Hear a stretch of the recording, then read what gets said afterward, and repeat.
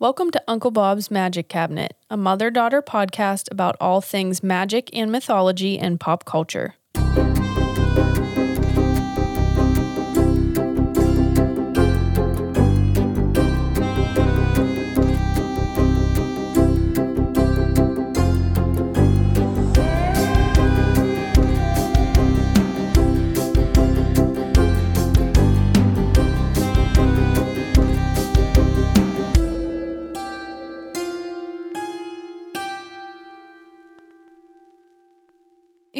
And we're on. Hey everyone, I'm Liam the daughter. I'm Lauren the mom. I wanted you to get excited. No need. I'm already excited. You're already excited. I'm already there. Because it's our Halloween episode. Yes, it is. Happy almost Halloween, friends. Yes, happy Halloween. Yes, we are filming this, of course, a few days before Halloween, and I think you're getting the episode, maybe 1 or 2 days before. Yeah. But wow, happy Halloween. I'm so excited. It's our favorite day of the year. It sure is. Oh my gosh. And we dress up. We did dress up. You know what? This is the first year. We dressed up last year, but this year we went a little harder. Yeah. And it's been a while since we had the hair spray, oh my gosh, that colored hairspray. Yes. This is exactly what they used on Peter Vincent's hair. We just talked about Fright Night. Yeah. Absolutely. Wow. It's hard. If you put me or Lore next to a flame right now, we might ignite. Yeah, we're going up. We're going up in flames. If you are not watching us on Patreon, where we show our videos, we are dressed as Beetlejuice and Lydia. Yes, Beetlejuice and Lydia. Or what? I could be mistaken as a few things. Oh my gosh. Okay, yeah, I'm Beetlejuice and you are supposed to be Lydia, but you think you look a little more like... Nikki Sixx just came to my mind. Oh my gosh, okay. Yes. Danzig. Oh, okay. Yeah. Gene Simmons from Kiss. Gene Simmons was what first came to mind, yeah. And the guy from The Cult. The guy from The Cult, The Cure. Oh, The Cure. Oh, The Cure. My gosh. Yes. Yeah, What's his name? Robert Smith. Yes, Robert Smith. You are giving me very Cure vibes. Very Robert Smith vibes. Yeah, wow, Laura.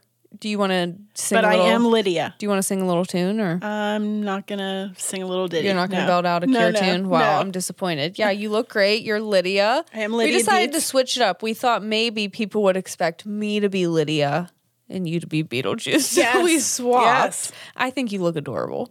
Hey, I went all for it. You did, yeah. We, we both have white face paint on, which again, it has been forever since it has a smell. That Halloween face paint has a certain smell. Yes. But it was kind of nostalgic. I was like, oh, wow. It's been a while, my friend. Hello. And did you enjoy it? I did enjoy it, yeah. And I sprayed my hair green, and you sprayed yours black. Yes. And holy shit, yeah, it's crunchy, it's hard. Let me see if we can get some ASMR. I don't think you can hear it. Wow, ooh. Yeah, because it won't move. That's why you can't hear it. I feel like I have a helmet on my head. And my head moves, but the hair stays in one spot. Dude, I'm not going to be able to take you fucking seriously. No, it's very itchy. I feel like I'm, the bangs that you made me, they're cute. They're so cute. They're very Lydia Deetz. So Lydia. They are puncturing my forehead. So, a shower is imminent. Yeah, it's in after your future. We're done. Yes. Yeah, those bangs could be considered a weapon. They're very pointy, they're very sharp, they're very crunchy. I had to do what I had to do. I used a full bottle of hairspray to get those bitches to stay in those pointy, It was a move that they made in that Beetlejuice film. Oh my gosh. Yeah. So anyway. So we've been in this all day. We've been in these costumes all fucking day. Of course, we live Halloween, we breathe Halloween here at Uncle Bob's. Yeah. But we did a Zoom costume party with our Patreon family. Yes. Yeah, and it was our a good upper time. tiers. It was a very good time. I had a good time. But we got to talking about Devil's Night. Yes. And everyone looked at us like they had no fucking clue what we were talking about. Was that only in our family? So I think Devil's Night, what we have learned today, was that it must be an East Coast thing. So it's Devil's Night or Mischief Night, or it might be called something different. But Jake, did you say it's mostly in Detroit? Yeah, it's mostly associated with Philadelphia and Detroit. Yeah, that's where it began. But it was Detroit. big in Pittsburgh. Oh yeah, no, I think it grew to the whole East Coast, or at least maybe regionally. Maybe most of the East Coast knows of Devil's Night. So Devil's Night is October 30th. It's the night before Halloween, and it is when you are supposed to go out and cause mischief. So if you're fans of the movie The Crow, Yes. Which, does it take place in Detroit?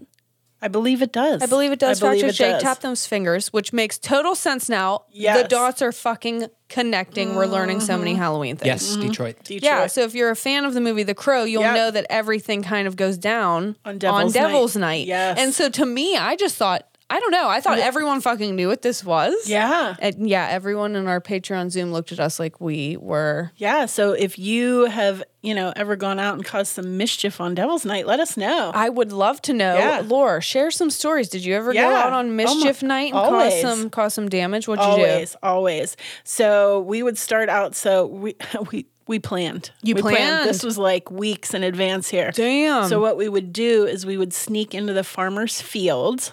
Right? The farmers' fields. You knew we were in Pennsylvania. Farmers' fields. We were in Pennsylvania. Sneaking into the farmers' fields. And we would steal some ears of corn. Wow. Ballsy lore. Right? Wow. And it was like the corn that they use for feed. So it was hard. It wasn't edible corn, like that humans could eat. Hard corn. Hardcore corn. Hardcore corn. New band name called it. That's great. I love this. Not Jonathan Davis. Oh my anyway. Well, you never know. Yeah, so then we would, take all of the kernels off the cob. Okay. Put it in a sack or a satchel, right? I love when you say sack. Sack? Yeah. Say it again. Sack. And then we would go out on Devil's Night, and we called it tic-tacking. We called it tic-tacking. Yes. I know. Yes. I'm like shocked that this is not just like that everyone knows what tic-tacking is. Yeah, you would throw the corn. Yeah, so you go out and you go up onto some unsuspecting home and you take out a big handful of your corn and you throw it at the windows. Because it would be noisy. Makes it would startle somebody in the house. It would be spooks. Today, I probably would not do that. Spooks would be had. On Halloween. Yeah, today, it's a different time. Yeah. Would not tic-tac today. No. Kids, don't try this at home. Try this at We're home. not recommending any of these things. Right. We're just telling you what we've been through, okay? Yeah. We're sharing our history. Yeah, we would tic-tac. Right. And we would TP. TP. That's when and I know people know what TPing is. You would take toilet paper. Yeah. And it's really awful. You would get lots of rolls of toilet paper. Yeah, which now... after the events of 2020, absolutely not. I'm not wasting a sheet of that toilet paper.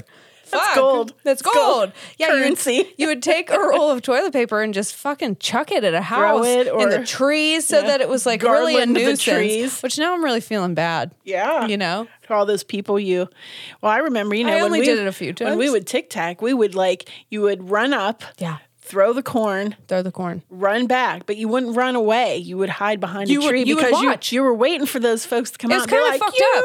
It was kind of fucked up. Kids. You wanted to see them get upset, right? Yeah. You're like, watch, go look at that corn, bitch. Yes. Just tic-tac your house. Yes. Yeah, you know what? It was all in good fun, though. We were kids. And I never did this, but I had friends that would put a steaming pile of poop in a brown bag. She goes, I never did this. I never did this. Laura, you lying? And then they would light it on fire. What's that called? There's a slang term for that. And then the person would come out and try to stamp out the fire and it's poop. Step in the poop. I believe you can see that stunt in a movie I like to call Billy Madison. Starring my favorite Adam Sandler. Did he really do that? Yeah. Don't they throw poop on people's doorsteps in that movie? But did they put it in a brown paper bag?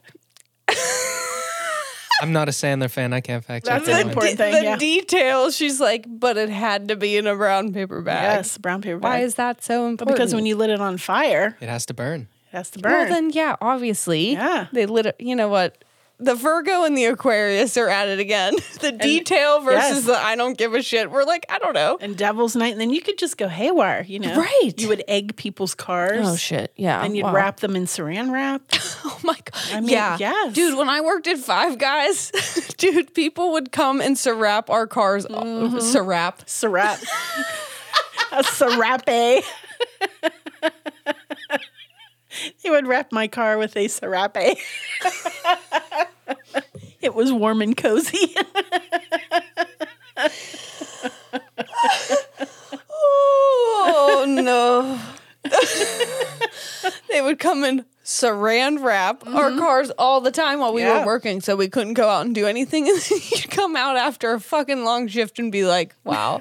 That's what I call getting a slice of the old dick pie. That's right. Oh my gosh. Yeah. Wow. Yeah. Devil's Night. What a great time. Mischief makers. Wow. And then you would go out the very next night and all dressed and ask these fine people for candy. I know I just threw a steaming hot pile of shit at your door, but give me that fucking Snickers you got in the cabinet. And it better be a full size or I'm coming back for more. I'm going to fucking TP your shit next.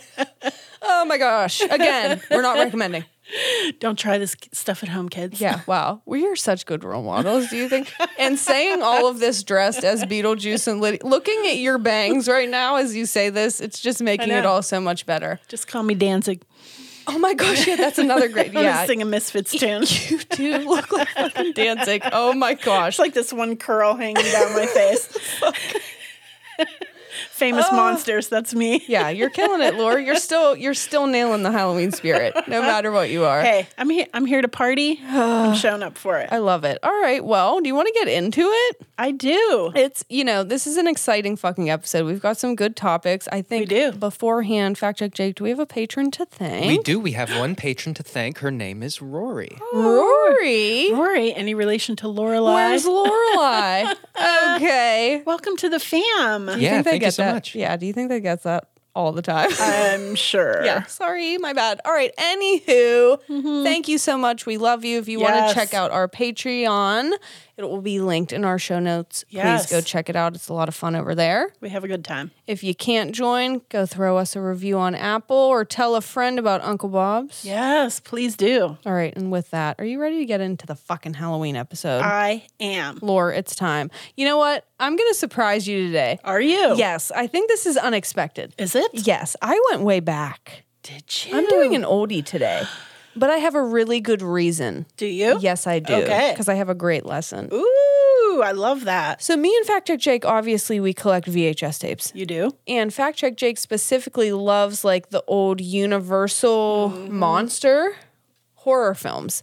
And we have never really watched them, or at least I haven't. Right. Maybe he has. And we had one called The Black Cat from 1934.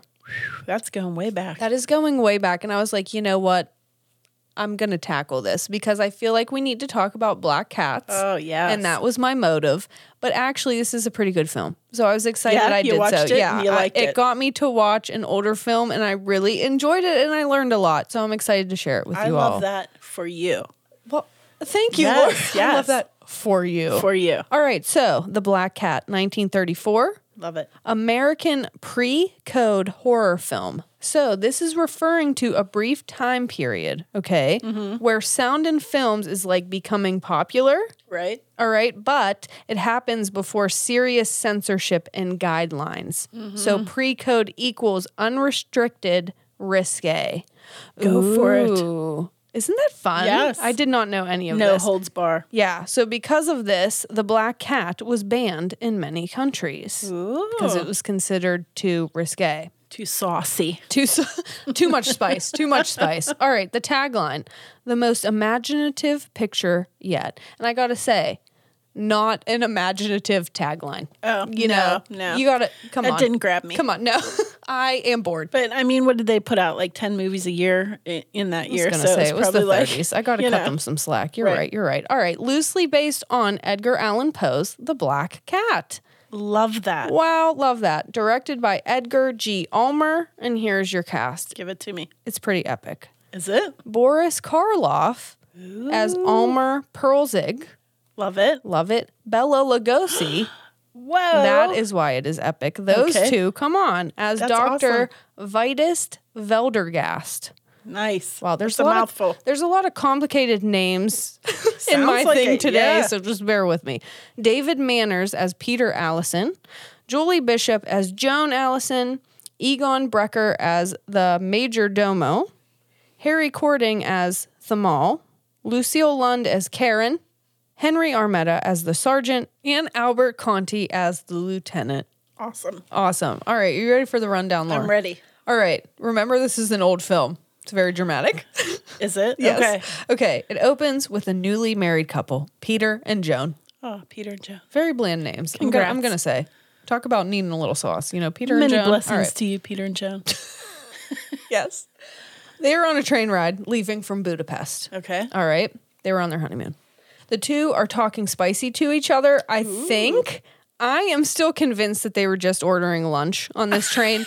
Jake is saying that they were like, code. Yeah, they were like, I haven't eaten in weeks. And I'm like, oh, wait, if they haven't eaten in weeks, no, they were talking dirty to each other. I'm like, I thought they wanted a sandwich. Again, I am so oblivious. This is why Fact Check Jake had to ask me out like 29 times before I was like, what? I'm like, they're flirting with each other. She said, what? I was like, I think they're hungry. Fucking hell. All right, anywho. All right, so apparently they're trying to get it in this Wink, train wink. car.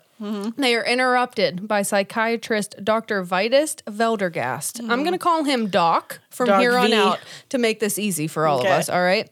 Doc is a bit spooky, all right? But they get to talking, and he says he's going to visit an old architect friend named Almer Perlzig. Okay. All right? The couple falls asleep, and the fucking Doc begins to pet Joan's hair. Interesting. Yeah, again, this Okay. movie's from the 30s. I was like, is this a common occurrence? But he was like, Are these nice social graces? yeah, he was just like, oh. Okay. Like kind of lovingly, but totally fucking creepy. Like, sorry, Doc, you're... awkward and Yeah, inappropriate. don't fucking touch me while I'm sleeping, Doc. All right. Anyway, shortly after, he explains that the reason he was petting her hair is that he's been single since he left for World War One. I cannot... I cannot say that. World War I, unless I say it super slow. World War One. That's how it comes out. He left for World War One. World War One.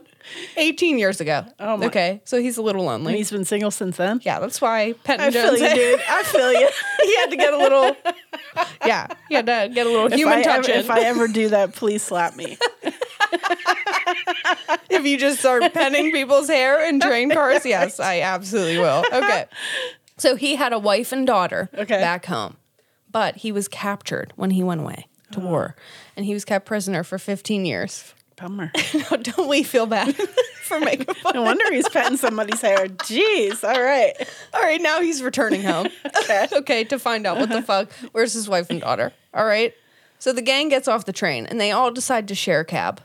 Of course. Saving money. It's cheaper It's that logical. way. It's a thrifty. It's it's a thrifty idea. Exactly. The doctor's servant, quote unquote, is there as well. Okay. But there's a bad storm, and the bus driver will not shut the fuck up. Cab driver, bus driver, whatever. He keeps telling spooky stories about the war. Why not? All right. And he swerves and gets in a crash. Dude, focus on the road. Focus. You looking at herbs. Right. All right. He goes, My bad. so they get out of the car, right? The gang. And they go, driver's dead. Like, just so nonchalantly, and they just leave him there. See? He shouldn't have been talking. No, he should. They're like, bitch, you would have shut the fuck up. And Serves you right. They just fucking leave him there. So matter of fact, it's hilarious. Nice. So poor Joan is injured. Her arm, I think, is hurt. All right, so they all walk to the doctor's friend's house that he was speaking of earlier to get some help. They arrive and stuff immediately seems off. All right. His supposed friend Perlzig is cuddled up with a young lover. Okay. Okay. But he climbs out of bed like super slowly, like kind of like Frankenstein. Oh. Which is a nod because he played Frankenstein. He puts on this gaudy robe. Fucking hysterical. Is it? I'm like, okay, guy. Like, way to announce that you're coming in a room. It's very flashy. Was it a paisley print? It was something. I don't know what the fuck. Gold, flashy. Woo. Navy boo. Navy blue paisley. I've seen it many times. Navy blue. Not up close and personal, but in movies. Have you had a lot of relationships with men and navy blue robes that you're not telling me about? I'd love to hear about this. All right. Anyway, he goes to help his new visitors. Yeah. All right. I'm going to call him Robe.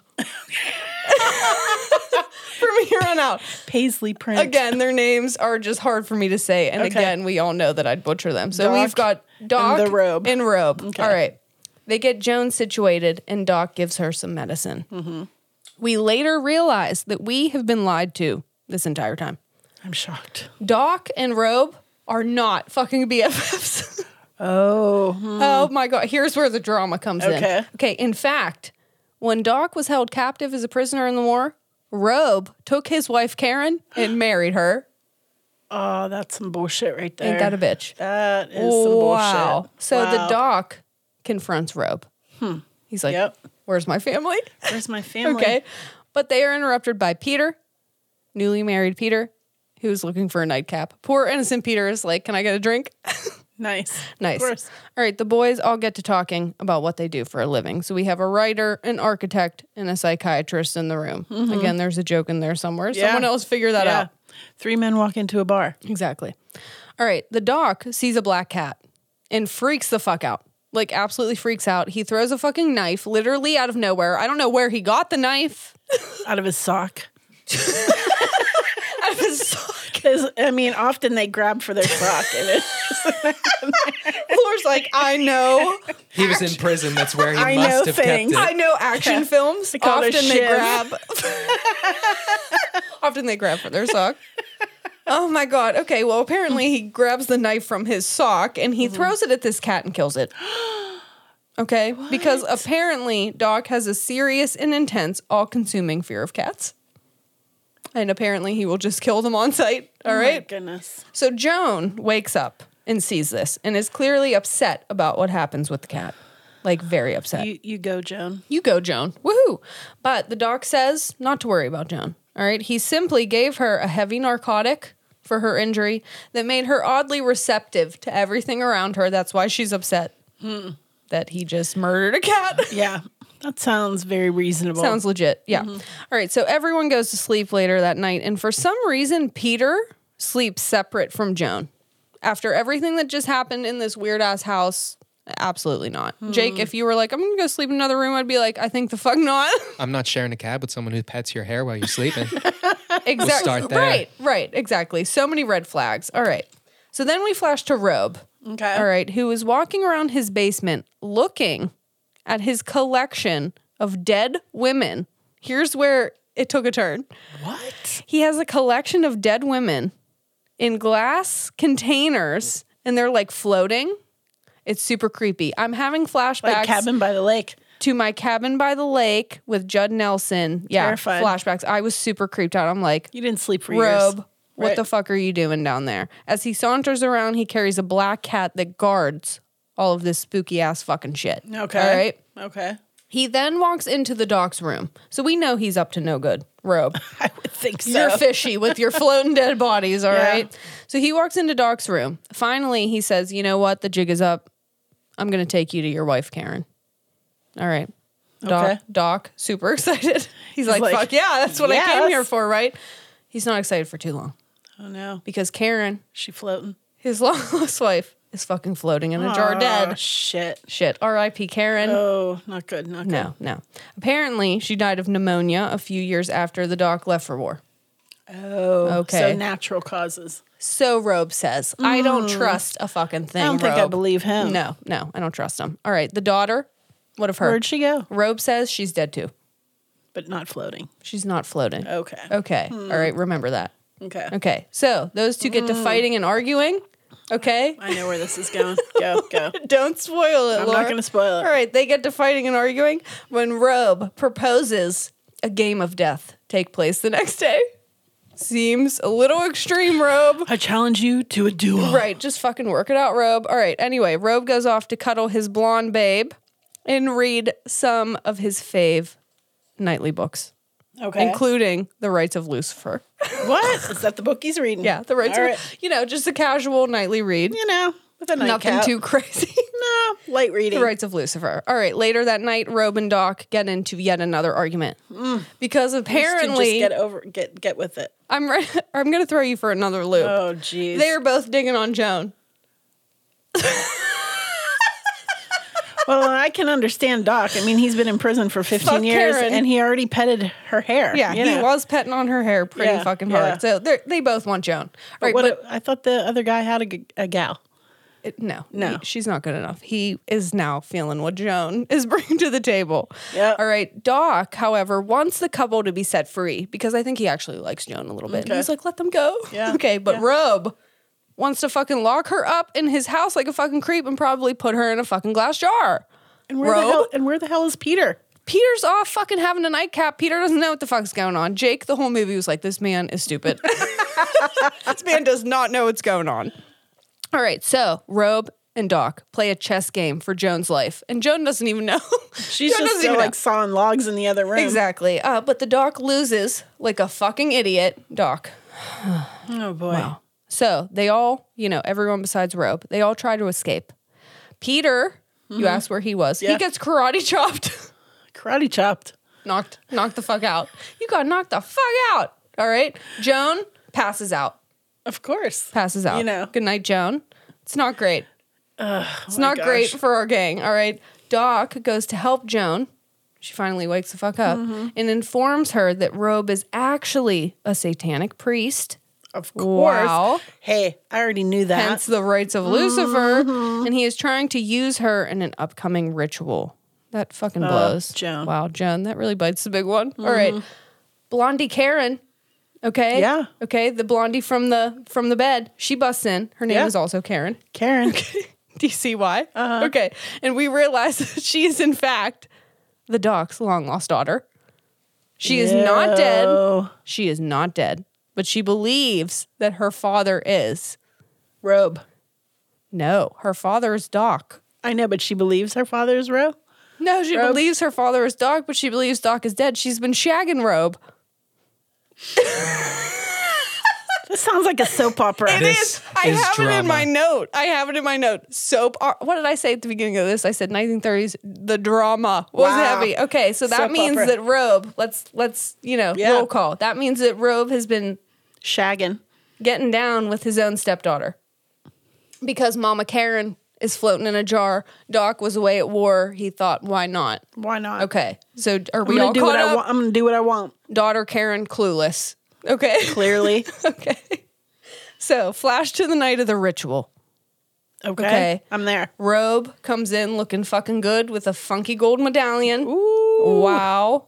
Okay. Did it inspire Robin Gibbs? Funky gold medallion later on? It may have. It may have. This may have been the inspiration. It may be the very, very same medallion. Because it was funky and it was very gold. All right. Along with his robe, he was really, he was really doing something there. All right. Everyone else in the satanic cult is dressed in like these sick black vampire robes. Okay. Very Halloween. I was loving it. Joan. Oh, Joan. Clueless. Okay. Clueless as ever. She gets brought up to the altar and she passes out. Oh, my goodness. I'm like, girl, you really got to fucking stop passing out. You have no lines. All you have to do is pass out. Joan, get it together. Stop passing out. Like, it's kind of important right now. How does one audition for that role? Oh, just hit the floor. How well can you hit the floor? You're hired. But Joan, you know what? It's going to be okay, girl. Because your man, Peter, he has recovered from his fucking karate shop. Okay. And him, the servant, and Doc and Joan all go to make an escape. Oh. All right. Again. Joan tells the Doc that his daughter, Karen, is still alive. And she is shagging Robe. She's shagging the Robe. Doc has really had a long... the trials and tribulations, he's had a long day, a long life. Thank goodness he petted her hair in the beginning. It's getting him through. Good thing he got that thing. Getting him through all this. Fucking hell. All right, he runs off to find out that, just kidding, Robe has in fact killed Karen, the daughter, too. Wow, what an ass.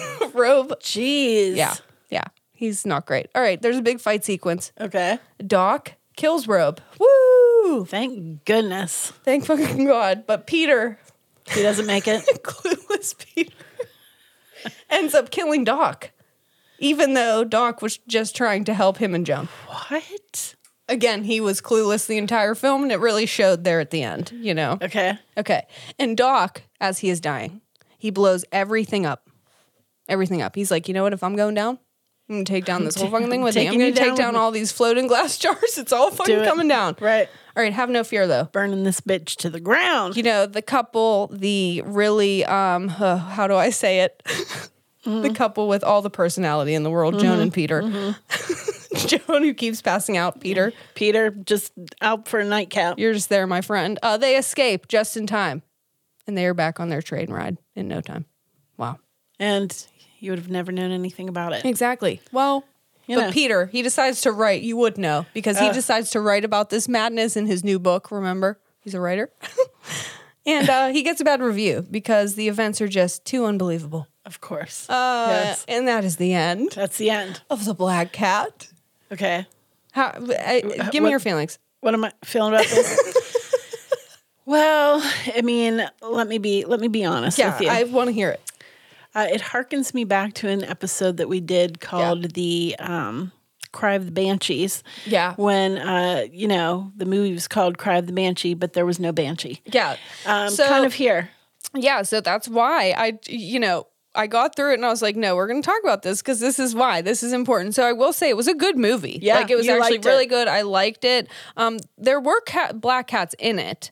They weren't a focal point. No, I don't know why it's called the Black Cat. It should have been called like... The robe. The paisley robe. The funky gold medallion.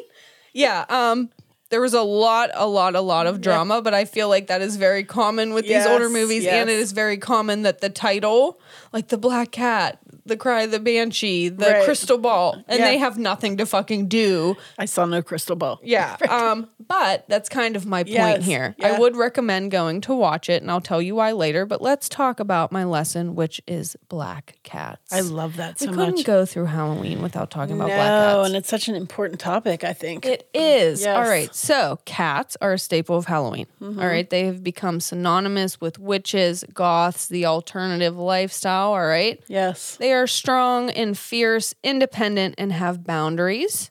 All right. Mm-hmm. And they don't really get down with authority, which is why you could see, why they are linked there a little bit. Like kindred spirit. Exactly. They like to roam at night. Mm-hmm. They are mysterious. They are in tune and supposedly psychic. Of course. Cute. Today, black cats are seen as spooky, bad omens, or bad luck, especially around Halloween time. Mm-hmm. So what is said in this lovely movie, all right, is a black cat is the living embodiment of evil. A black cat does not die. They are deathless. So I will say, they did talk about black cats in the film, not in a great way. Yeah. But, so here are some common superstitions about black cats. The devil and all witches can take the form of a black cat. Right. It is a bad omen for a black cat to cross your path. Mm-hmm. They are a sign of impending doom. A black cat is a witch's familiar spying on you. Black cats are shapeshifters, which we learned about last week. Yep. And necromancers, meaning they can talk to the dead in a very short, synopsis. Yeah. But it was not always that way, right? Black cats were not always seen as bad. Mm-hmm. So I wanted to kind of go back, work our way back and see what the hell happened. Yeah. All right. So in ancient Egypt, cats were considered to be sacred and divine symbols. Mm-hmm. All right. They worshipped the goddess Bastet. And there are so many names in here. And you know me. If you've been listening, I apologize. I did try to look up pronunciation, but, roll with me here. All right. The goddess Bastet, the goddess of truth, fertility, maternal and sexual energy, represented as a woman with a cat's head. All right. So households that had a black cat were considered to be blessed by Bastet. Oh, love it. So cats were treated like royalty and were considered to be true members of the family. Oh, nice. So cute, as they should be. These cats were often mummified and placed with their owners after death. So that is Egyptian mythology. Mm-hmm. In Greek mythology, we have Hecate, the goddess of magic, witchcraft, and the moon. And she is often associated with cats and familiars, linking witches to cats. Right. All right. In Norse mythology, we have the goddess Freya, the goddess of afterlife, death, fertility, and battle, who rode in a chariot pulled by cats. All right. Love that. Love that. And in Welsh mythology, we have the witch goddess Caradwyn, the goddess of knowledge, creation, inspiration, and transfiguration, who was said to have 2 white cats that did her bidding on earth. Love it. So you can see the cats were woven all through mythology and magic in a positive way. Yes. So other positive associations, I'm not going to go through, everything, but prosperity, good luck. If a black cat is found chilling around your home or on your doorstep, that means that you should expect some money, honey. Money, money, money, money. If you are single and you have a black cat, you supposedly will attract more lovers. Jeez, I've always had black cats. Lore, I think you should get a few. You know, no wonder they call people crazy cat ladies. They're just trying to attract. Keep getting cats too. Exactly, it'll work. It'll work one day. And that they bring wisdom. Mm-hmm. So what the fuck happened? Like, where did it go bad? Please tell me. So let's go to the Middle Ages in Europe. All right, we saw the spread of Christianity. Yep. Which means the spread of the fear of witchcraft and a lot of paranoia. Again, we've talked kind of about this a lot. We have. But black cats and the occult become very intertwined, all right? When Pope Gregory, fact check Jake, make fun of me if you want, IX, what's that Roman numeral? IX is 9. Lord, thank you. So quick with it. So quick with it. All right, so I actually had a class in high school on Roman numerals. Is that weird? Are you kidding me? No. I think that's very weird because I never did. And every time I'm like, wow, I don't know and I really should. Yeah. It's just like, okay, class, now we're going to talk about the next number. I know, like what? That's so cool. I like that though. It has come in handy, Laura. Thank you. It really has. All right. She's like I'm dead not serious. kidding, yeah. All right, so Pope Gregory the Ninth, according to Laura, all right, releases a church document in 1233 that officially declares black cats as embodiments of Satan himself. Great. That's not great. Can you sense my sarcasm? Okay. Yeah. So basically says, this document, it basically says that cats come on behalf of the devil, that witches worship them, they promote illicit behavior, blah, blah, blah. Would they just pull that information out of their ass? You know what? I've had enough. I mean, is that they just pull this information out of their asses. Basically, yeah. So they were seen as a threat. Witches were marked as heretics. We have talked a lot about that. We have. So then black cats were as well. Okay. This led to black cats specifically being gathered and killed out of fear. Yes. Yeah. And still to this day. Yeah. So as the Christian church rose, so did the belief in these kinds of superstitions. All right. The narrative quickly spread throughout the world. Black cats are evil and they work for witches and Satan. Right. Okay. If a black cat were to cross someone's path, it was not uncommon for them to rush off to the church for a blessing. Right. Which, of course, that curse. Which of course, that curse. Which of it course, cursed me. Which of course, the church loved because it brought them some business. All right, let's be honest. So, of course, cats were even partially blamed for spreading the bubonic plague and the Black Death. Yep, I have read that. Basically, just using as an excuse to kill a bunch of them. Though this actually did not help, which is interesting. Right. So they killed a lot of the cats, which meant more rodents, which meant the plague was spreading faster, according to what I had read. So congratulations. You played yourself. Yes. All right. So when the Pilgrims began colonizing North America, they brought all of this bullshit superstition, with them. Right. All right. And that played out in the Salem witch trials as well. This narrative just never stopped. Like you said, black cats are still seen as scary today and are less likely to be adopted. I know we always adopt black cats. I know. They have some of the highest euthanasia rates. Black cats get abandoned or dumped off at shelters more than others, especially after Halloween when the appeal has died down. Oh, no. I don't like that. No, I don't either. So I figured it was important to shine a light on really why and to show you that it's all bullshit. Right. Okay. Of course. Of course. Okay, come on now. So let's look at black cats in pop culture. Because that's what we do here. Obviously, we have Binks from Hocus Pocus. Of course, your favorite. That was our last Halloween episode last year, so go listen to that. I love Zachary. Oh, Thackeray. My God. Thackeray Binks. Thackeray. You're thinking Zachary Bagans. Oh my That's God. a mashup. I'm getting a black cat and I'm calling him Zachary Bagans. Oh my God, Laura, first of all, absolutely. And second of all, can you imagine like Zach Bagans kind of like morphed into Thackeray Binks? Hold on, I love this. I love that I messed that up. Did that witch just make fun of my mom? Can you imagine like Thackeray Binks saying Zach Bagans shit? Like, I have to see hilarious. it. An animator out there, please make this happen. Let's do it. Like, his face on a cat. I have to. With the glasses, oh my God. Please give it a velvet hat. That would be hilarious. Okay, anywho. Salem Saberhagen, Sabrina the Teenage Witch. Isis from Star Trek. Okay. Luna from Sailor Moon.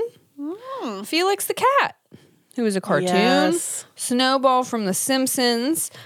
Gigi from Kiki's Delivery Service. And Winky from Escape to Witch Mountain. I love that. And that is on my list, that movie. Escape to Witch Mountain? Yes. Ooh, I can't wait. I've never seen it. And Felix the Cat, he's the one that's that clock that I've always wanted. Some of them, Yeah. Yeah, a lot of these are actually on our list. I know a lot of people have suggested Kiki's Delivery Service and Sailor Moon. Yeah, so black cats, though, appear in a lot of the pop culture that we love. Yes. And some, do it justice. Yeah. And some don't. The one I chose today, not great. It was a good movie, but I did want to show maybe how pop culture perpetuates that a little bit. Yes. This is an older movie, so but that is the Black Cat. Love that. Did we learn things today? Well, absolutely. I didn't even know there was a movie called The Black Cat. I didn't know. You would love it. Yeah. Oh my gosh. Yeah. Here's some fun and random facts. I'm so excited. Yeah, because I want to talk about why I think you would love it. So this was the first of 8 films to star the pair Karloff and Lugosi. Love that. This kicked it off. So at the time, these two were the biggest stars in horror. Of course. They were always pinned against each other and seen as competitors. Yeah. So this film, The Black Cat, marked the beginning of a long working relationship between the two that they both very much enjoyed. Oh, I love that. And I think that's why you would love this movie. Yes. Seeing those two act together, it was just like, holy shit. I don't know. It was just really great. Yeah. And knowing that it was the first time that they did that, it just felt, I don't know, it felt kind of special. Cool. It was a huge hit at the box office. Of course, why not? Yeah, it was Universal's biggest hit It's the drama. in 1934. Wow, the drama. Wow. Try to follow that. Credited as the first movie to refer to Satanism as a cult. Ooh. Which okay. That probably Interesting. kicked off a lot of other things. Yes. October 27th has been labeled Black Cat Day in the UK to educate and encourage adoption. I love that. Yes, and in the US, August 17th is Black Cat Appreciation Day to kind of try to do the same thing. The film has a beautiful score. Yeah. Like, I really enjoyed it. And there's a song that plays throughout. Jake, I had you get the name for me. Yes, it is called The Piano Quintet in E-flat Major, Opus 44 by Robert Schumann. Ooh. Yes, and it is the same song that they play on the violin in the Buffy the Vampire Slayer movie. Oh, serious? Do you know what I'm talking about? That very creepy, and it plays all throughout this movie, and it is so good. And I looked it up, and I think it's only really been in those 2 movies. I love when filmmakers call back, are fans and are inspired, and they, pay homage through little Easter eggs to older films. Yes, so I love it. cool. I could have cried when I heard that. I was like, oh my God, it's a song. Because, I love the Buffy movie. So a nod to that, or, that they shouted this out. I thought that was so fucking cool. All right. So it was so rare for a film at the time, speaking of scores, to have a continuous score throughout the whole movie. Really? Yes. Isn't that interesting? That is interesting. So this was like a big moment. The fact that it had music playing throughout the entirety of the film. Wow. Started a trend. Wow. Trendsetter. The movie has no gore. I love that. Absolutely no gore. Relies more on shadow and suspense, more drama, obviously, than horror. Yes. It was kind of refreshing, though. Yeah. Because, I'm a big horror fan. Yeah. But it was kind of refreshing to still see a horror plot played out with absolutely no gore. Yes. Absolutely not. And it was still scary. Relying on the scare. Yeah, just the suspense. Yes. I liked that. Yeah. Super cool transitions in cinematography, even though it is totally fucking cheese-tastic. I mean, come on. Oh my God. So fucking cheesy, but I love it. It was really cool to see the old fashioned. I'm a big fan of that. Lots of fun mustaches and chops. Yes. Whoa, the chops. Some chops. Oh my God. Nice. Yeah, how did you... Gotta love a chop, man. Do you love a chop? I mean, who doesn't love a chop? Do you think your roof thatcher needs a chop? We're really narrowing it down here. You see what's happening. The term living dead was used in the film, which I thought was really cool because that kind of doesn't start to come around until later. But yeah, they use living dead to refer to like zombie-like Interesting. people. I know. Cool. That's so cool. That is the Black Cat. That was awesome. I really enjoyed that. Now I have to go watch it. I love it. You will love it. Please, I know we don't normally talk about like older films on here, but I really think it was a great movie. And to see those two horror legends acted out.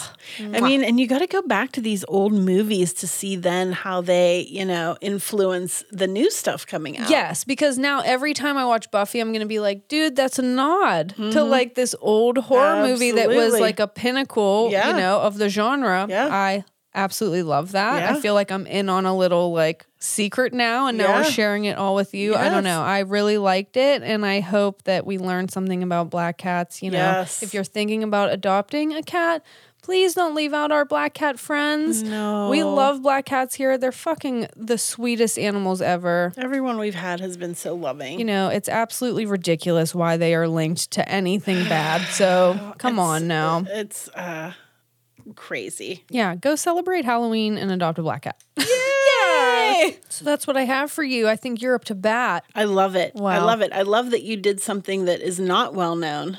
Because mine today is like, I don't know if there's anybody out there that doesn't know this movie. Yeah? Right? What are you doing? I'm tackling Ghostbusters today. Oh my gosh. Wow. Right? That is a big one. That is a big one and huge. 1984. Wow. So the year before I graduated high school, this was Laura. this was big. this was big. Supernatural comedy. Love that. So love that. Directed and produced by Ivan Reitman. Mm-hmm. Written by Dan Aykroyd and Harold Ramis. What? Yes. Was it really? Mm-hmm. It sure was. I did not know that. That is super cool. Yeah, super cool. Way to go, Dan Aykroyd and Harold Ramis. You go.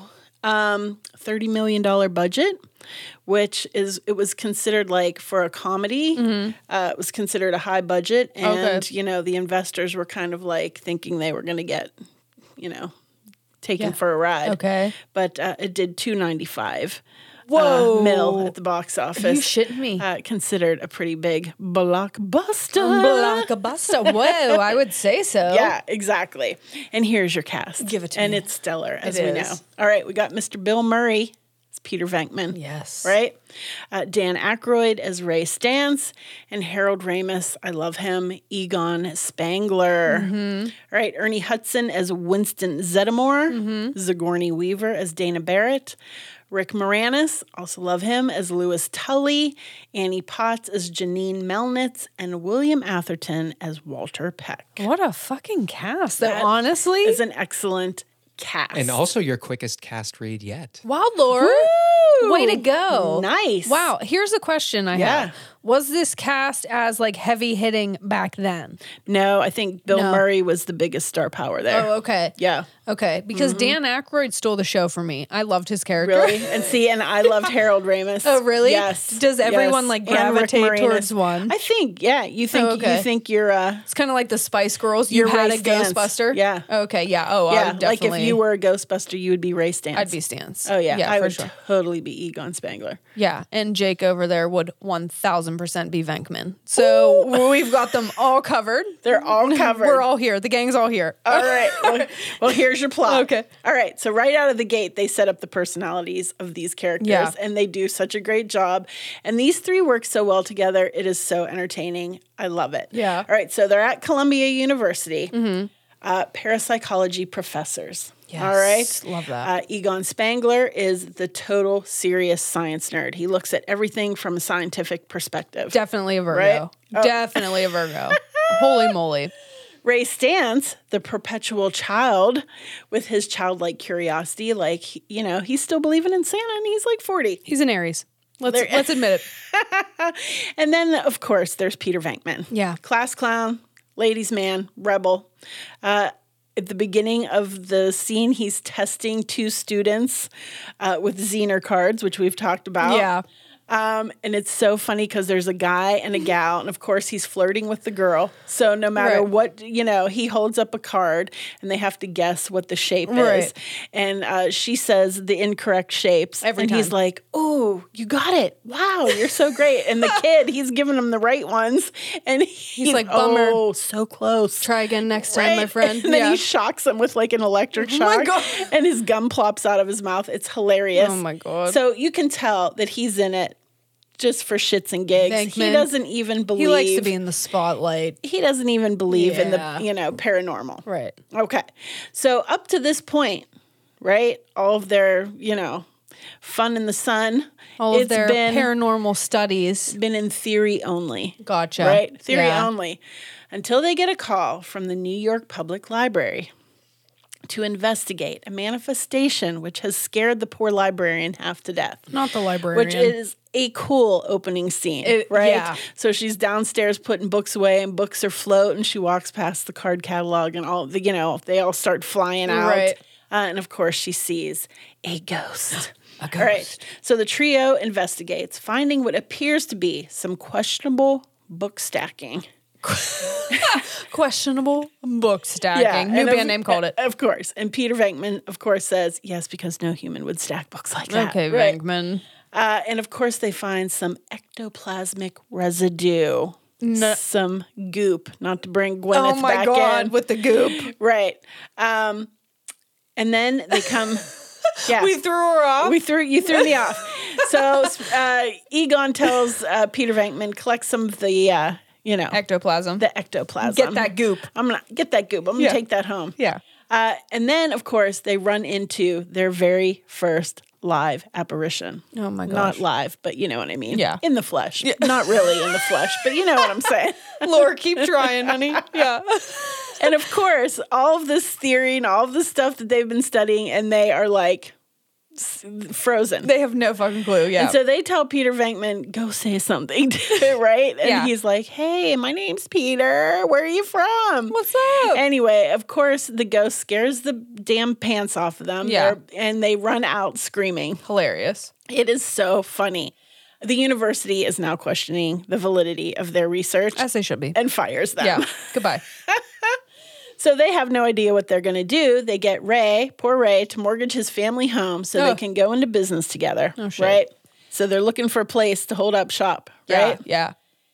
And they find this old dilapidated firehouse, Okay. which Peter and Egon are like, absolutely not. It's garbage. But Ray, he sees a pole that he can slide down, and he's like, we're taking it. Yeah. I'm all fucking in. Have you seen this pool? He's like, does it still work? Hey, let's sleep here tonight. Right. Right? So it's all about the fire pole. Isn't it always? And Ghostbusters Investigations is born, where they will catch and keep your ghosts for you. Fuck yeah. Right? They spruce the place up, get a company logo, a corporate vehicle, and they even make a commercial. A commercial? Yes. They hired Janine as their secretary, who seems to have a crush on Egon and does not care that his hobbies include collecting spores, molds, and fungus. Lore. My dream. After your own heart, She's There like, I want someone like Janine. Where's my Janine? Where's my Egon? Aw. All right, so business is slow at first until cellist Dana Barrett returns home one day after... I'm sorry, did you say cello? Oh, like a cello player. Cello. I had no idea. I was like, what did you say? Slant the cello. Cello. You have a bass. You have a bass. Okay, cellist. I'm there. Right. Cellist Dana Barrett returns home one day after grocery shopping to a demonic creature in her refrigerator who just merely utters the word Zool. Wow. Right? Yeah. Very to the point. After seeing that Ghostbuster commercial, she heads right on over there, and she's going to hire the Ghostbusters to investigate what the heck's going on in her fridge. Could you please handle this fucking demon in my fridge? Thank you. I'm just trying to get some yogurt, Yeah, exactly. In the meantime, paranormal activity seems to be picking up in the city. Wow. And the Ghostbusters are called to the Sedgwick Hotel to remove a glutinous ghost who is wreaking havoc inside the hotel. They capture the green ghostie and toss him into the ecto containment unit. Ecto containment unit. Yes. Whoa. It's slang for ghost trap. Ghost trap. Ghost trap. Got it. Not before, of course, he slimes Dr. Venkman. Love that. Right? Yeah. Business now starts booming. The gang hires Winston Zeddemore to don the Ghostbuster ensemble and help catch some ghosts because they're busy. Yeah. They have popped the fuck off, right? Lord, I'm getting down. Lord's trying to appeal to Gen Z. So they pop the fuck off. I got that from you. Thank you. Thank you. They're on magazine covers, talk shows. All eyes are on them, which then captures the attention of the EPA, Environmental Protection Agency, shit. agent Mr. Walter Peck, who Peter refers to as Dickless. Yes, I love His that. name is Peter. Yeah. He intends to shut them down and eventually powers down their containment unit. He's a eunuch. Did say he was dickless. I did. She tried. I like how she tried to breeze past the word dickless. She was like, dickless. So sweet and so pure. Eventually, he powers down their containment unit, Yeah. which you guessed lets out all of the ghosts that Son they of have a already bitch. caught, right? Yeah. Way to go, Dickless. Dickless. The gang does find some time to research Zool, Great. who likes to hang out in refrigerators, and finds out that Zool is a demigod Oh, and a servant to a shape-shifting god of destruction. shape-shifting again? Yes. Wow, good thing I taught you all about this. That's right, last week. And that goes by the name of Gozer, the Gozerian. I thought it was Zool. No, Zool was in the fridge. Oh. Yeah, This he's is a someone- servant to the Oh. shape-shifting god of destruction. Okay, gotcha. Name of Gozer, Gozerian. Okay, yes. Okay? I'm Are with you. Are you caught up Yes. now? All right. Peters. Now I'm like, Peter. Yes, Peter. And I have not even had that many drinks. All right. Peter's many feeble attempts at flirting with Dana in the middle of her crisis. I mean, you know, Venkman, give it up, dude. give it up, dude. She has a fucking demon in her fridge. Right. And he's flirting. Right. But it pays off. And she agrees to go out with him. So, Hey, okay, score never mind. for you. Scratch that. I take everything I just said back. You did it right. His one-liners and humor are pretty funny. Oh, my. But not so fast. Oh, okay. Because before the hot date, Dana and her hilarious neighbor, Louis Tully, become possessed. Oh, no. Dana possessed by Zool, the gatekeeper, and poor Louis as Clortho, the keymaster, which is hilarious because he is constantly getting locked out of his apartment. Oh, my gosh. Rick Moranis' character in this has to be one of my favorites. Rick Moranis is a god. Okay. I did- said it. I said what I said. Oh my God, he did a lot of ad-libbing, but every time he would hear footsteps out in the hall, he's like right outside the door trying to strike up convo with Dana because he has the hots for He's her, trying to right? get it in. And of course, Yeah. he's an accountant, and so he's like got his hair slicked back and his, you know, the outfit. I'm an accountant. The one conversation I had to bring it up, he's like, he hears the footsteps, he steps out, and he's like, "Oh, Dana, it's you." Thought it was the drugstore. And she's like, "Why are you okay?" He's like, "I'm fine. I'm great. Just ordered some more vitamins. I was just exercising. I tape a 20-minute routine on my machine and then I play it back on high speed. So it only took me 10 minutes. I got a great workout. You want to come in for a mineral water or something?" Like, he's so funny. Dude, he's really like, he just fucking goes for it. Chris Traeger. Oh my Honest God. to Yeah, God. he's so hilarious. But apparently, Dana and Lewis's building was designed by Gozer worshipping cult to act as a vortex of paranormal activity Holy moly. to summon Gozer and bring about the end of the world. Of Wow. course. Just why that? not? Just that little, okay. Just that. Easy task. As the possessed gatekeeper and keymaster, Dana and Lewis turn into dogs and await the arrival of Gozer. Oh, Okay? Yeah. But the Ghostbusters are ready. Fuck They're yeah, ready they to are. do battle and save their city. That's what they do. New Yorkers are on the scene to cheer them on. Yes. Things are looking pretty grim as Gozer appears and tells the gang she's going to obliterate the world as we know it. Oh, but she's going to be nice, and they get to choose the form of their destructor. Okay. What would I choose? Hold on, I'm thinking. Okay, Ray, you go. Sweet, sweet Ray. Sweet Ray. You know, they say, just clear your mind and don't think of anything and we'll be fine. But and they give it to Ray. But sweet, no, he just couldn't keep anything out of his brain. Sweet Ray picks the Stay Puft Marshmallow Man. As I would, Ray. You know, I was literally like, what would I pick? And I probably, you know what? You would have picked the Stay Puft Marshmallow Man. It's squishy. Yes. It seems like a legitimate, like you could handle it. When his face gets all like mean, it's like just not right. It's not right. Not right. Yeah, so an epic battle ensues, but the Ghostbusters are victorious. They're victorious. Is that what they call it when you win? Oh my God, they're victorious. It's a victory. They take down Gozer, a.k.a. Stay Puft Marshmallow Man. Fucking iconic. He gets toasted and roasted, covering the city in tasty marshmallow fluff. I mean, it would at least taste good. Oh my gosh. And they all live happily ever after. Fuck yeah, they do. Right? Yeah. And then there's Ghostbusters Until part 2. Yeah, until part 2. So you ready for some fun facts? I would love some fun facts. All right. Yes. All right. So Dan Aykroyd was inspired to write Ghostbusters after living in a house that was supposedly haunted by Mama Cass Elliot from the Mamas and the Papas. Did you see that one coming? Did you just hear my laugh? I just went up like... That was a pitch. I think it was higher. Broke some glass in the kitchen. Oh my gosh. Jeez. I'm sorry. Did you just say it was haunted by Mama Cass? Mama Cass. Why is everyone's house haunted by Mama Cass? She was belting out of tune. Yeah. Monday. Hey, there you go. So in addition, Aykroyd came from a family that was deep into the paranormal, and his dad even wrote a book entitled The History of Ghosts. Well, I'm going to have to have it. You can find that on Amazon for a mere $700. Okay, I'll take 2. I'm not going to have it. I'll take 2. Dan Aykroyd wrote the script originally to star himself, his BFF John Belushi, and Eddie Murphy. Yes. The one and the only Eddie Murphy. The one and only. Unfortunately, John Belushi died of a drug overdose before the film could be made. Yeah. But have no fear, his presence can definitely be felt in the film, as Slimer is modeled after Belushi's character in Animal House. Is it really? Mm-hmm. Ow, Cute. that's cute. Aww. And for the first several weeks of filming, Dan referred to him as Belushi. Oh, well, I love that. That's very cute. Yeah.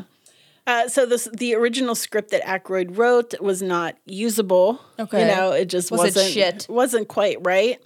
And Harold Ramis joined the group to help rewrite the script because he was pretty much known as a writer. He was not initially set to star in it. Okay. But he got very attached to the Egon character and thought he would play it best. Aw. And the rest is history. Nailed it. Michael Keaton and Jeff Goldblum both turned down the role of Egon Spangler. Okay, what's up with all of these Michael Keaton and Jeff Goldblum? Why are you is there like a Pittsburgh call sheet that you guys are responding to? Like, I don't understand. Pittsburghers in here. How do we get on that bitch? How do we get these Pittsburgh people in here? Right on. Yeah. Oh my gosh, that's hilarious. It was the highest grossing comedy film of all time until Home Alone in 1990. Dude. Right? Dude, Home Alone. Well, yeah. It's fucking hilarious. But yeah, wow. Yeah. That's impressive. That's an achievement. Yeah. And of course, let's not forget that catchy little ditty called Ghostbusters by Ray Parker Jr. Can I tell you a little side story? Yeah. Okay, there was this roller skating rink called Blazers. Oh my God. Around where I grew up. With the ugly palm trees. Yes. Oh my God, it was horrible. In the carpet. Bad. The neon carpet. Bad. Yeah, and so in elementary school, we would go and we would the school would have roller skating parties. I don't know if this was a common thing elsewhere. And we would go to Blazers, and at the end of the night, they would play Ghostbusters, and they would put on the fog machine. Oh, geez. And if you had a date to skate with during the Ghostbuster song, It's Mac Daddy time. you were fucking hot shit. And you know what? I never had a date. I never had a date for the Ghostbusters skate, and you know what? I'm still feeling the pain. I'm feeling bitter When about you brought it. up the theme song, I shed a little tear. Baby, will you skate with me at a I roller will. skating? Wow. Of course. We can bring our own fog machine. Watch me bring my own fog machine and just roll around. We're going to get kicked out. That's okay. Yeah, I love absolutely. it. You know, Just buy your own skating rink. Yeah, you know what I mean? Romanticize your own life. I mean, Luke made Lorelai an ice skating rink out in the yard. Yeah. I think we can do it. So why the fuck can't I have a Ghostbusters roller skating party? Girl, you can have it. I can do whatever I want. You can have it. Okay. All right, so selling merchandise for films was pretty much a new concept at the time, and it wasn't until the success of Star Wars merchandise that it was even an idea for studios to do it. So with the unexpected success of Ghostbusters, the merch campaign was a little rough getting out of the gate, but that was pretty short-lived. As we know, there is you can find it everywhere. Everything. Yeah. Remember those high-C drink boxes you used to like, and it had it was called ectoplasm or something, or slime or something like that. Yeah. Yeah. Wow. But I mean, the merchandise, ridiculous. They really went for it. Mm-hmm. Ghostbusters and Saturday Night Live are credited with changing the negative perception of New York City in the early 80s. Wow. Okay. Right? Cool. Are you going to ask me why? I think I know, Okay. but go ahead, tell me. You tell me. No. What you think. No, you tell me. Well, I mean, I would guess that it was because the son of Sam. I was going to say there was a lot of crime happening in New York City at the time. There was a lot of crime, but specifically son of Sam, David Berkowitz, was in the late 70s. So okay, check. Yeah, but New York in general was known as a hotbed for crime for at that sure, time. For sure, absolutely. So a lot of shit was happening in New York. It was spicy out there. It was spicy. For lack of a better word, it was a little spicy. Yes. Yeah. So 2016, we saw a reboot, which was a financial failure. Is that Was the one it with really? the girls? I don't know, because I think I only saw like a little bit of it. Like with Melissa McCarthy? Okay, yeah. Maybe. Was it a flop?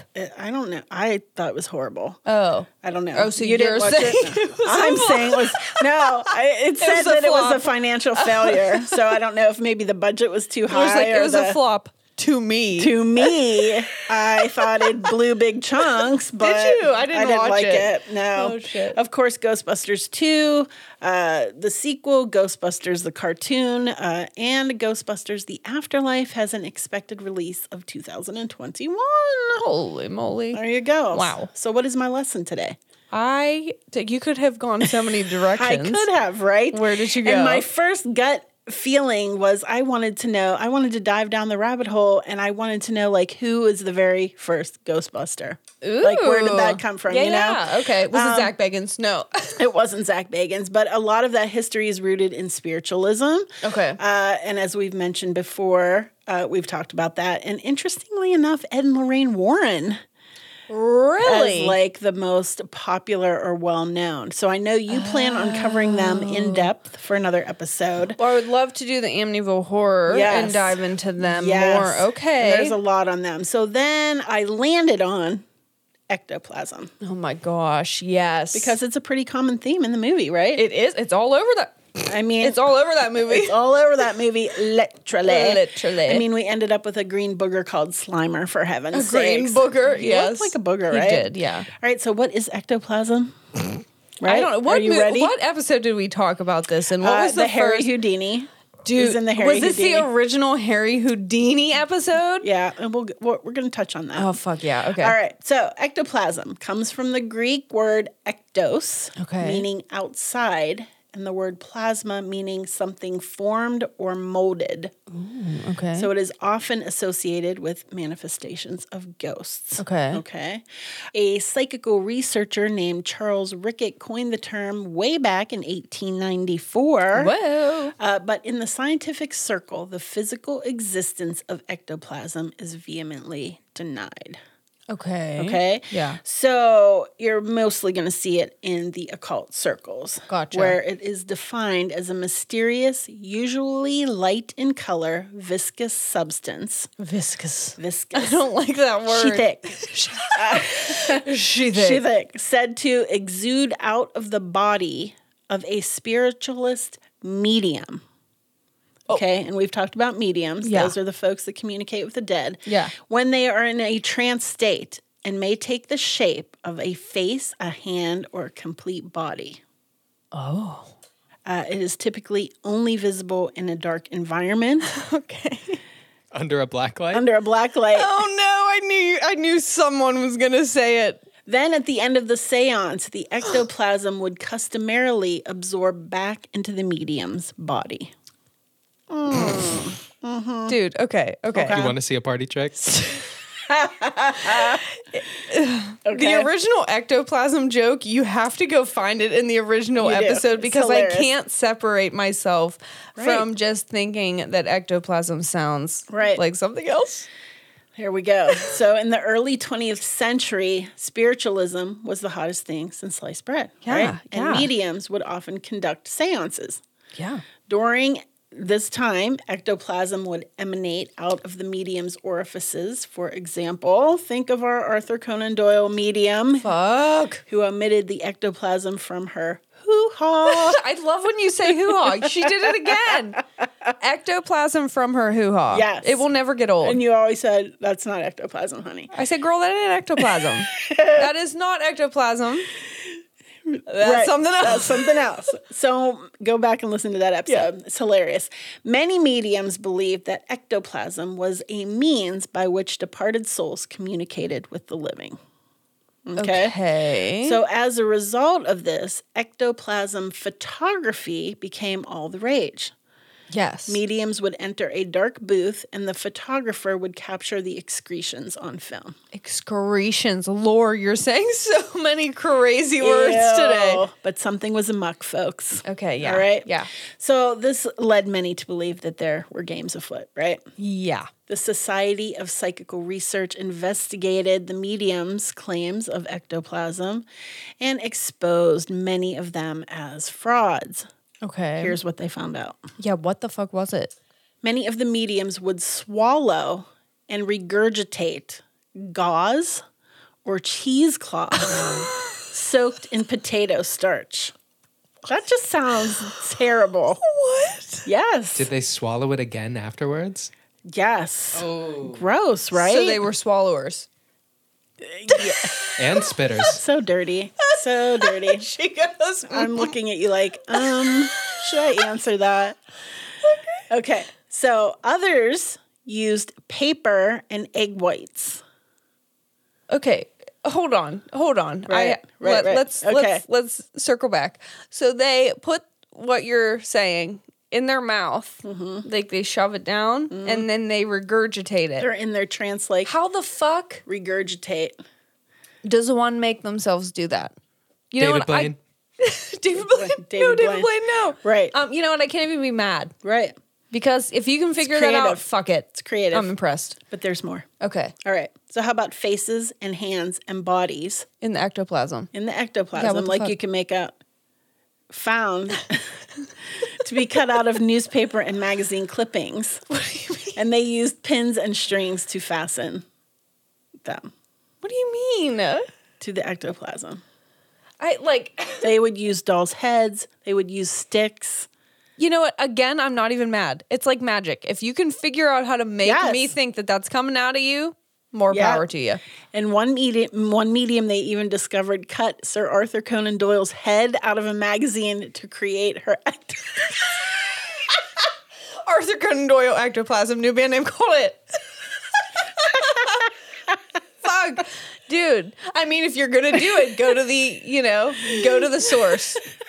You doiled yourself. Oh my gosh. She really doiled herself. Exactly. Wow. So by the 1940s, interest in the physical mediumship, like producing physical proof, began to take a dive. Okay. Thanks in part to many people intent on ousting these fraudulent antics. Yeah. So let's not forget our favorite debunker of all, our pal, Harry Houdini. Welcome to the chat. It wouldn't be Halloween without bringing up old Harry. Right, because he made it part of his life's mission to expose these mediums and their claims of ectoplasm, along with like spiritual feats of table turning, slate writing, trumpet mediumship, spirit photography, all of that stuff, right?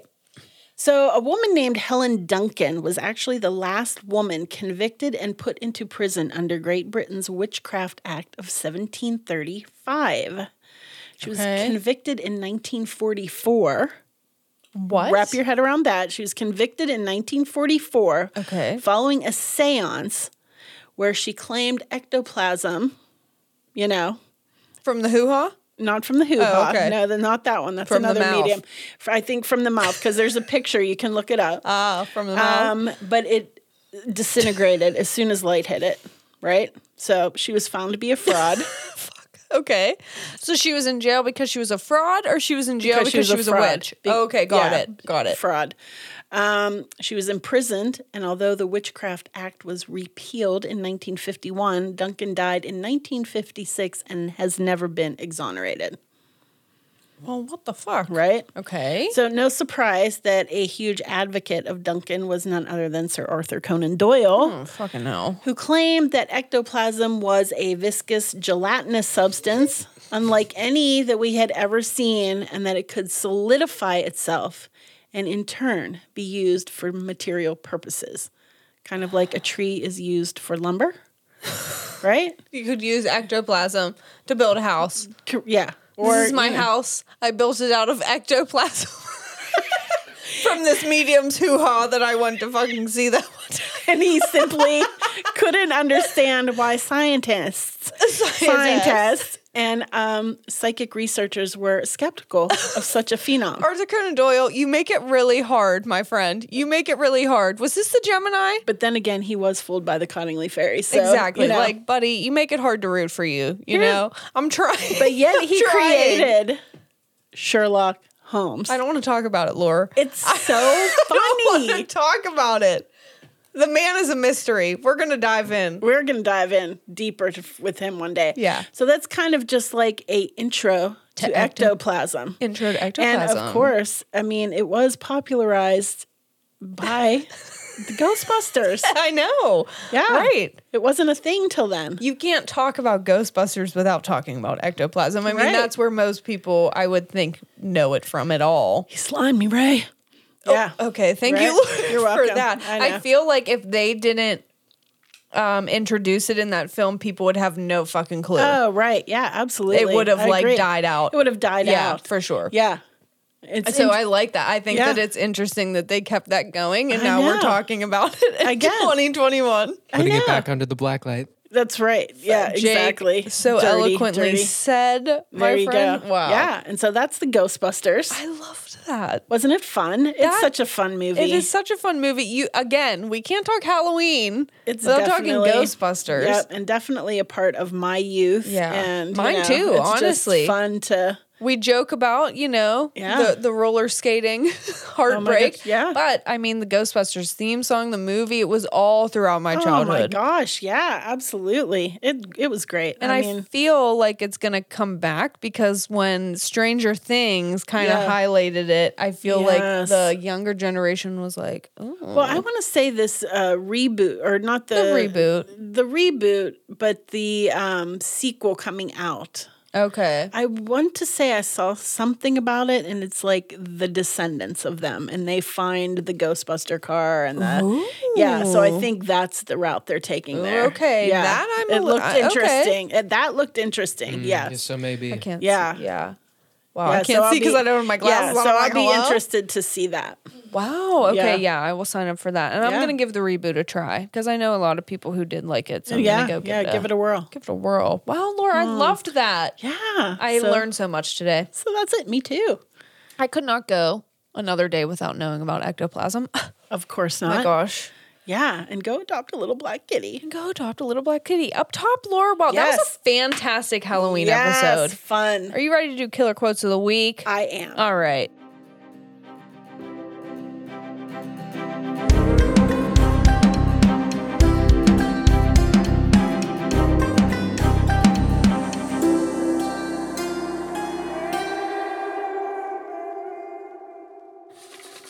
It's my turn to pick, and it's got to be a good one. It's freaking Halloween. All right, let me reach in our pumpkin and let me get it.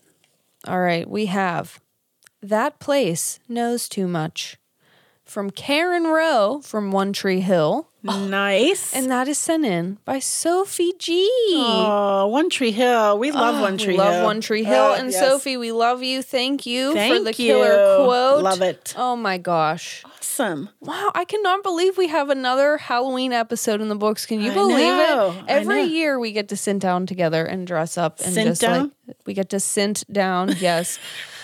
New word. We get to sit down No, we get to hang out together and dress up and talk Halloween and spooky things. That's and that's great. just fantastic. And I hope all of you are enjoying it as well. I hope you have a great Halloween. Oh my gosh, yes. I hope you had the best Halloween ever. We, the Uncle Bob's team, are going to an undisclosed location for Halloween. And if you are a Patreon member, you will see vlogs and all kind of behind the scenes footage from this Halloween trip. So make sure to check that out. Yes. And you know what? Have a fun and safe Halloween, and we love you, and we will talk to you next time. Yes, TTFN. Cut, print, check the gate. Moving on.